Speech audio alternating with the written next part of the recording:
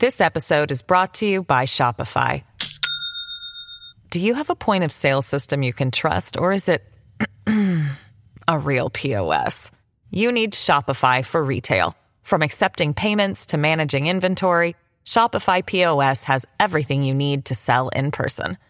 Go to shopify.com/system, all lowercase, to take your retail business to the next level today. That's shopify.com/system. Ryan Reynolds here from Mint Mobile. With the price of just about everything going up during inflation, we thought we'd bring our prices down. So to help us, we brought in a reverse auctioneer, which is apparently a thing. Mint Mobile Unlimited Premium Wireless. How to get 30, 30, bit to get 30, bit to get 20, 20, 20, bit to get 20, 20, bit to get 15, 15, 15, 15, just $15 a month? Sold! Give it a try at mintmobile.com/switch. $45 up front for 3 months plus taxes and fees. Promo rate for new customers for limited time. Unlimited more than 40 gigabytes per month. Slows full terms at mintmobile.com.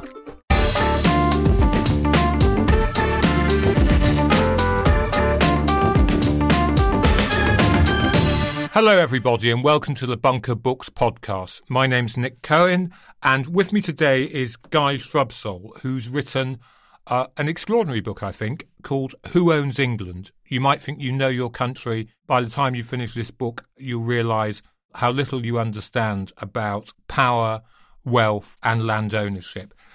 Guy, lovely to have you on. Lovely to be here. Hi, Nick. Right, Guy, it's a bit of an unfair question to do when you've produced a book of great research, polemical anger, subtle argument, history going back to the Norman Conquest. But if you could, I would like you to summarise what your book's about and what message it has in 90 seconds. Can you do that? Let's try. Let's do the elevator pitch. Let's go. Let's do it.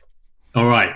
So Who Owns England is part detective novel, part history and part polemic. I want you to read it, and I hope it makes your blood boil, but I hope you also don't just get mad, but you do something about it. When I started looking into this, I realised that land ownership is one of our deepest, darkest secrets in this country, in England. It's a secret that goes back into our history as far as the Norman Conquest, but takes us right up to date to the current crises we face in terms of the housing crisis, the climate crisis, how we use our land to produce food, and how it's vital to our economy and to solving the ecological catastrophes that we face. But it's incredibly hard to find out who owns land. And when you do find out who owns land, you realise that it's owned by a vanishingly small number of people. It's, in fact, 50% of England, by my best estimate, is owned by 1% of the population. So what do we do about that? Well, firstly, we need to open up the land registry, and which is the government's official register of who owns land. And we need to make sure it's transparent. We need to reform how land is owned and used and shared out amongst everyone. And we need to make sure that everyone has a greater stake in the land, because I think ultimately we all should have a greater stake in who owns England. Let's take your points one at a time. If I was a literate scribe in 1100, I could read the Domesday Book and knew who owned every acre of England. Now, you can't find out. Yes, that's the really bonkers thing. And whilst I hope that someone somewhere in government has some sort of handle on this, I suspect that many civil servants don't, and are also scratching their heads when they're trying to come up with things like the net zero strategy for how we decarbonise and how land is important, is absolutely essential to that, or how we solve the housing crisis. And actually, it's a closed book even to many people within government who are trying to work on these problems. It is absolutely mad. We have this land registry. It covers land ownership in England and in Wales as well, incidentally. And it's been around since 1862. And in that time, it still hasn't finished registering who owns all the land in England and Wales. And you sort of think, you had one job. And 150 years and going. Yeah, exactly. You had one job and you've spent 150 years not completing it. To be fair to them, they have registered about 85% of it now. That 85%, which the government, from 1850 to 2021, has finally got round to registering. Can you, or can any of our listeners, can any member of the public just go to the land registry or call us up online and see who owns, the fields near their homes? This is the other problem, because you could do that, but you would also start having to pay an awful lot of money to find that out. So if I want to look up who owns a field or a property, I can do that. I can log on to the land registry online, but I have to pay £3 for every land title. That's every parcel of land that's been registered with them. have to pay that money. And that might not sound much for one or two properties. But when you realise that 24 million land titles have been registered with the Land Registry, then you start to see how the money would add up. I definitely didn't have the 72 million quid or so it would cost to do it that way, to find out the answer that way. So I had to find some other kind of proxy methods to try and get a handle on this issue. Let's delve into the meat of the book a bit. Every now and again I was reading it, and this is why I recommend it to listeners so strongly, is you just have these moments where you sit back and blow a little whistle and think, I never knew that.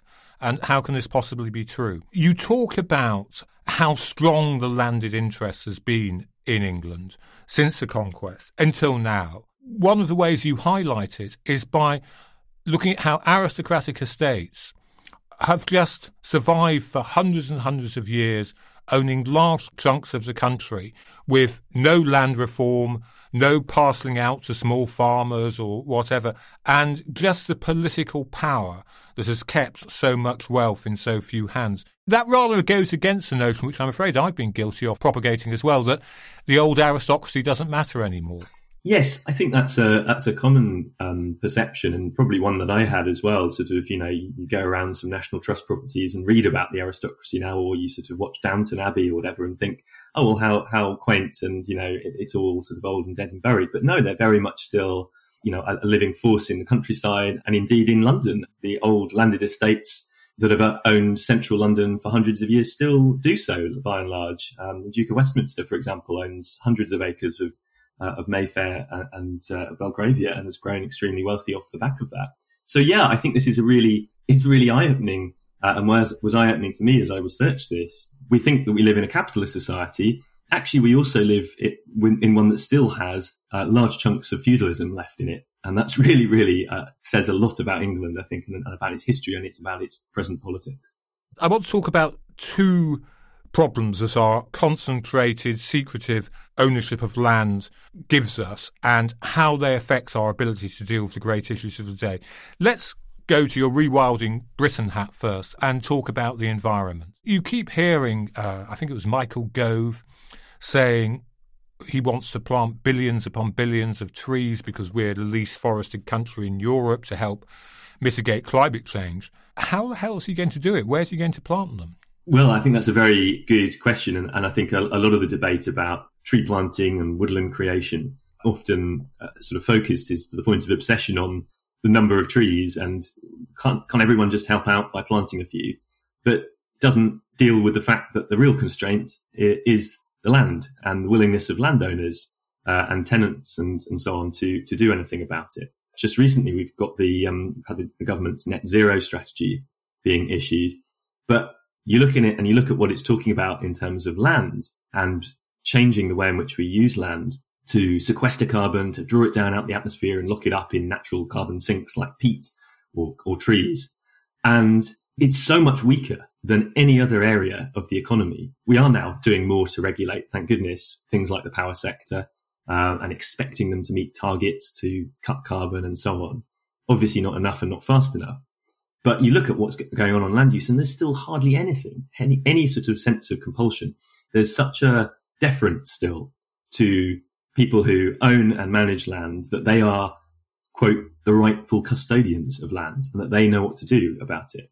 And that's not at all to dismiss, of course, that, many farmers have local knowledge and know their land intimately, but they won't necessarily be always managing it in the public interest. They may be managing it for their self-interest. Well, there's also the question of the uplands, which are, as you and George Monbiot and so many others point out, have become almost desert landscapes, denuded by sheep and grouse moors. I mean, one of the facts in the book that sort of, as I said, just made me whistle is a size in England, an area the size of Greater London is given over to grouse shooting. Yes, it's absolutely astonishing, and obviously because it's not that close to where a lot of people live, most people won't realise that such a vast area of our land is given over to this sport. And to be honest, personally, I don't mind people going and shooting some creatures, ideally to eat them for meat rather than just for fun. I'm not quite so exercised by that as an issue, but it's the scale of it. it's the scale and the impact it has on the entire ecosystem. It's enough to turn you into an XR protester, reading the bit in your book where you point out that the owners of grouse moors are getting public subsidies. Yep, to the tune of probably about £10 million a year at least, is what I've been able to find, and probably a lot more actually. But yeah, it is kind of crazy that we have propped up some of the most environmentally damaging practices in terms of land use through taxpayers' money. And to give him some credit, you mentioned Michael Gove earlier. He was the former Environment Secretary, and he did start that process of reforming farm subsidies. It's perhaps the only good thing that can still come from Brexit. Be careful here, Guy, because I was going to make that point, but I thought I'd be thrown off the bunker. Probably I can see people muscling into the room now, ready to drag me from the microphone. But it is true. It is true that Brexit allows the possibility of changing how my money, your money, the listeners' money goes to often very, very rich farmers and grouse moor owners, and to redirect it to people who need it, to redirect it to people who are producing environmental, sustainable environments. How is that in reality going with the Conservative government? It's going very slowly. We're now some years into Brexit and into this process of the reform of what used to be the Common Agricultural Policy, and there's now going to be a UK system of farm payments. And it started out with good intentions, I think, in terms of talking about public money being given for public goods like environmental protection or natural flood defences. But it's gone very slowly, and as things slow down, as processes of reform slow down, they tend to be captured by existing vested interests and lobbyists. And there is a concern that I think all of it's going to end up being a very similar system to before if we're not careful. If you were to say, let's just stay with tree planting or rewilding or making more of England a carbon sink, would you need to start compulsory purchase of estates just to get the space for the planting, for the rewilding? So, I mean, I think I should say something in defence of certain landowners. People listening to this might think, oh, he just hates all the landowners, and this is just the politics of envy, or he's just out to have a go at them all. I think there are some very enlightened landowners who are doing some excellent things now, both small scale farmers in the Lake District like James Rebanks, or larger scale landowners such as the owners of the Knepp estate, for example, in Sussex. And there's loads of other examples out there now who are starting to do things that are on a spectrum from nature friendly farming, you might call it, through to rewilding. So I think there is lots of good voluntary action going on. However, I don't think that is going to be enough to create the sorts of scale of change that we're going to need, both to meet net zero as quickly as possible and also to start to avert the other crisis that we face, which we hear much less about, which is the biodiversity crisis, the collapse in species that we see around the world, but we've also seen in this country for a very long time. It's been a decline over centuries. We've been driving that through the way in which we've used and changed land uses. We've got rid of 97% of all wildflower meadows since the World War II. And landowners ploughed those up, partly in response to government subsidies, but also that's something that we need to now be dealing with through policy and not just through voluntary activism on the part of individual landowners. I think there was a report out a week or so ago, Guy, about the UK having the least biological diversity of any country in Europe. Yes, and it sits very low on in global terms in terms of having, we've denuded the countryside, we've denatured ourselves. And also, I think there is something that George Monbiot talks about is around shifting baselines. We sort of don't even realise how much we've lost. So, yeah, I think that's absolutely crucial to be dealing with. And just to come back, actually, I feel I didn't entirely answer your previous question about what sort of land reforms might be needed. Well, I think actually we could look over the border to what's going on in Scotland, and we could actually learn a thing or two from what has been trialled there over the last 20 years since devolution started. Was quite an interesting package of relatively modest land reforms, one of which was to give communities a real community right to buy land. We don't have that in the same degree in England. We have some weaker laws that got introduced with the Localism Act under David Cameron, but nothing like what they have in Scotland. And, a recent example of that has been a community buying out Langholm Moor from the Duke of Buccleuch, who is, I think, probably the biggest individual landowner in the whole of Britain. Mm-hmm. And it used to be a grouse moor. The community have been able to raise the funds through crowdsourced funding and buy a chunk of that grouse moor, about 5,000 acres of it. And now they want to rewild it. They want to create a new nature reserve there. They want to also do some degree of repeopling of the landscape, because obviously in Scotland there was a whole history of the Highland clearances and taking people off the land, but they want to put both wildlife and people back. This episode is brought to you by Shopify. Do you have a point of sale system you can trust, or is it a real POS? You need Shopify for retail. From accepting payments to managing inventory, Shopify POS has everything you need to sell in person. Go to shopify.com/system, all lowercase, to take your retail business to the next level today. That's shopify.com/system. This episode is brought to you by La Quinta by Wyndham. Your work can take you all over the place, like Texas. You've never been, but it's going to be great because you're staying at La Quinta by Wyndham. Their free Bright Side breakfast will give you energy for the day ahead. And after, you can unwind using their free high-speed Wi-Fi. Tonight, La Quinta. Tomorrow, you shine. Book your stay today at LQ.com.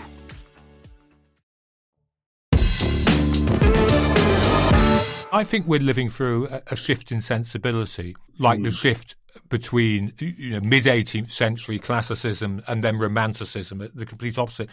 I think that people want rewilding. They will go to areas where the trees are coming back, where beavers have been reintroduced, and provide income and jobs for local people. I love walking the Northern Fells.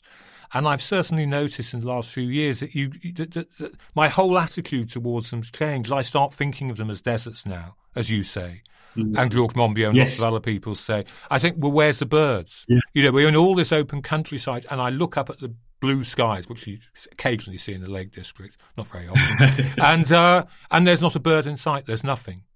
It's just rock and sheep-nibbled grass down virtually to the roots. That's it. The point I'm making is that this is not an attack on people who have to live in the countryside and earn a living from countryside. It might even help them.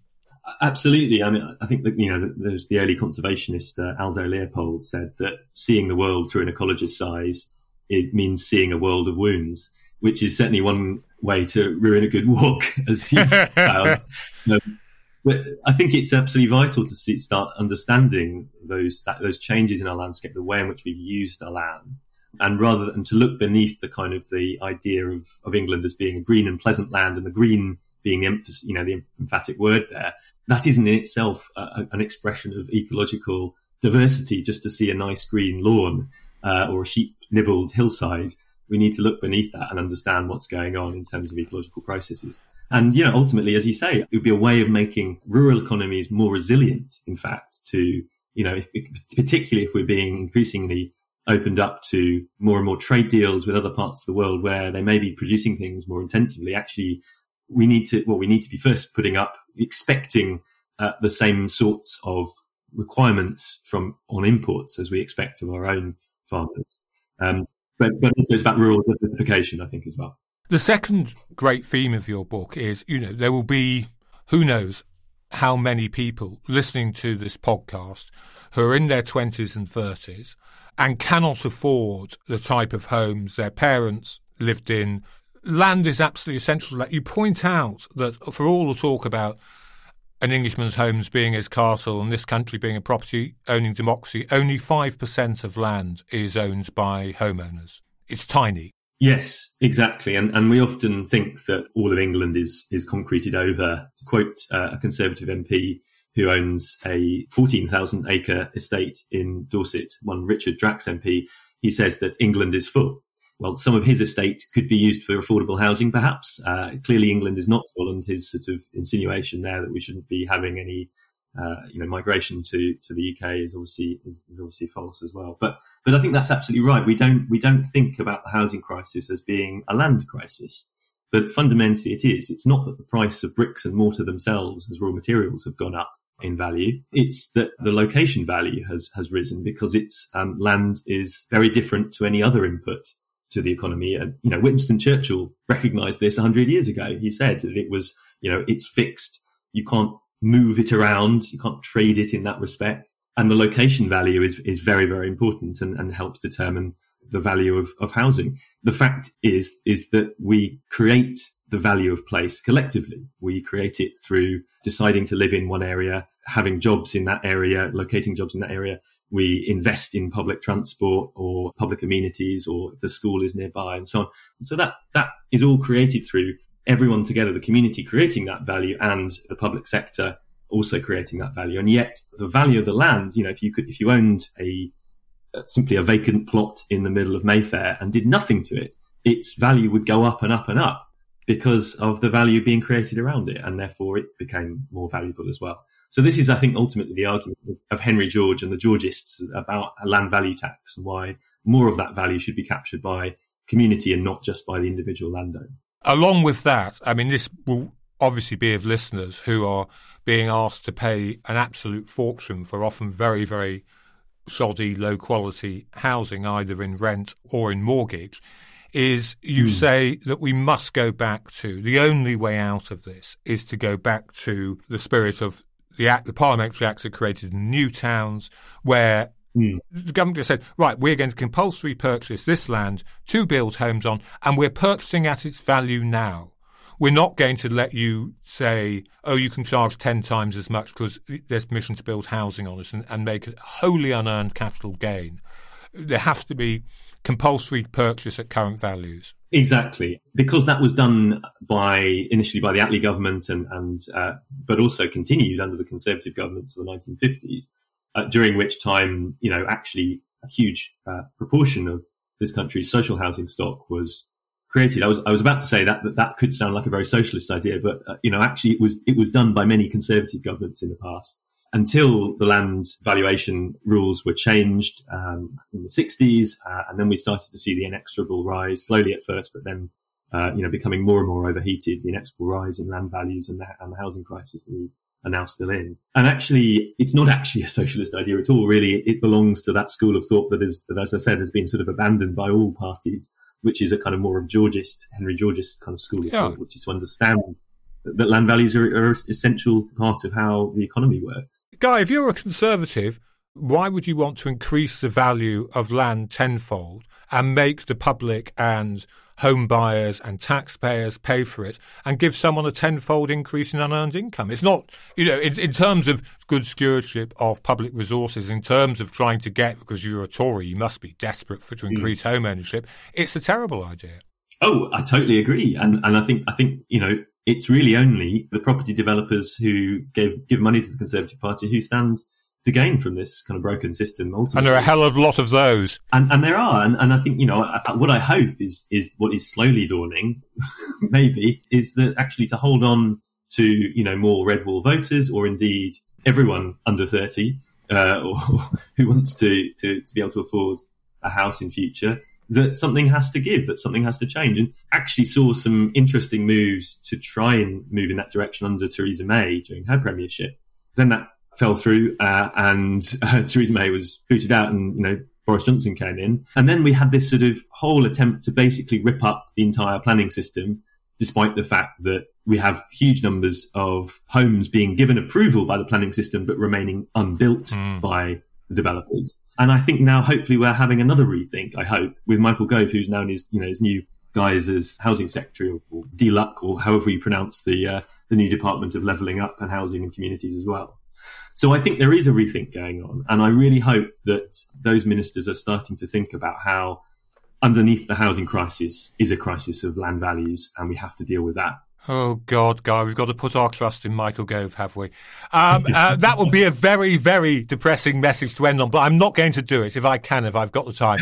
Very quickly, you've got a lovely suggestion at the end of your book that every adult in England ought to have a right to an allotment. Can you explain that? Because I would love to have a right to an allotment. Sure.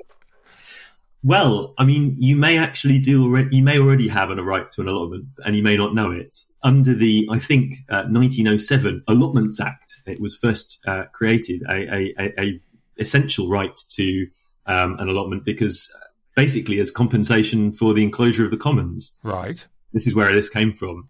And working class people living in cities at the time were like, well, we need to have some space in which to grow fresh fruit and veg, and lobbied hard and campaigned hard for that to happen. But the problem is that often nowadays councils, particularly following austerity, cash-strapped councils, just aren't delivering this sort of land, these sorts of land for allotments. You'll sit on a waiting list for years and years, and then be told, actually, there's not enough space. But a radical government that was also environmentally friendly and thought nothing could be greener than growing your own fruit and veg will resurrect the right to an allotment from the grave. Absolutely. And I think that would be a great way to reconnect people with where our food comes from and with the soil and with nature as well. Yep. And brilliant, because after the pandemic, or actually pandemic still seems to be going on as far as I can see, nothing is better for mental health than working with the soil. Exactly. And seeing nature grow. Okay, Guy. Right. Now, we've come to the end. I now have a string of commercial announcements. The Bunker comes out every day. Once a week, there's a kind of question time panel. There's Bunker podcasts on books, on pods. I think there's one on global doom coming to cheer you all up. If you like it, if you like this programme, please could you give it a good rating on Spotify or Apple? Could you, because bizarrely journalism actually costs money, could you please consider subscribing to our Patreon account? You pay a few quid, you get all kinds of goodies and freebies and advance notices. And if you like this programme, could you email a link to 5 of your friends? If you didn't like it, could you email a link to 5 of your enemies? It only remains to me to say that Who Owns England, published by William Collins, George Monbiot calls it crucial, Robert Macfarlane calls it formidable, Chris Packham calls it important, and I call it very well written. Guy, thank you so much for being our guest. Thank you very much, Nick. All right, that's it then. Goodbye, everybody.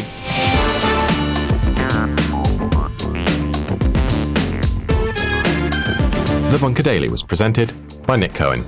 The producer was Andrew Harrison. The assistant producers were Jacob Archbold and Yelena Sofronievich. Theme tune by Kenny Dickinson. The Bunker is a Podmasters production.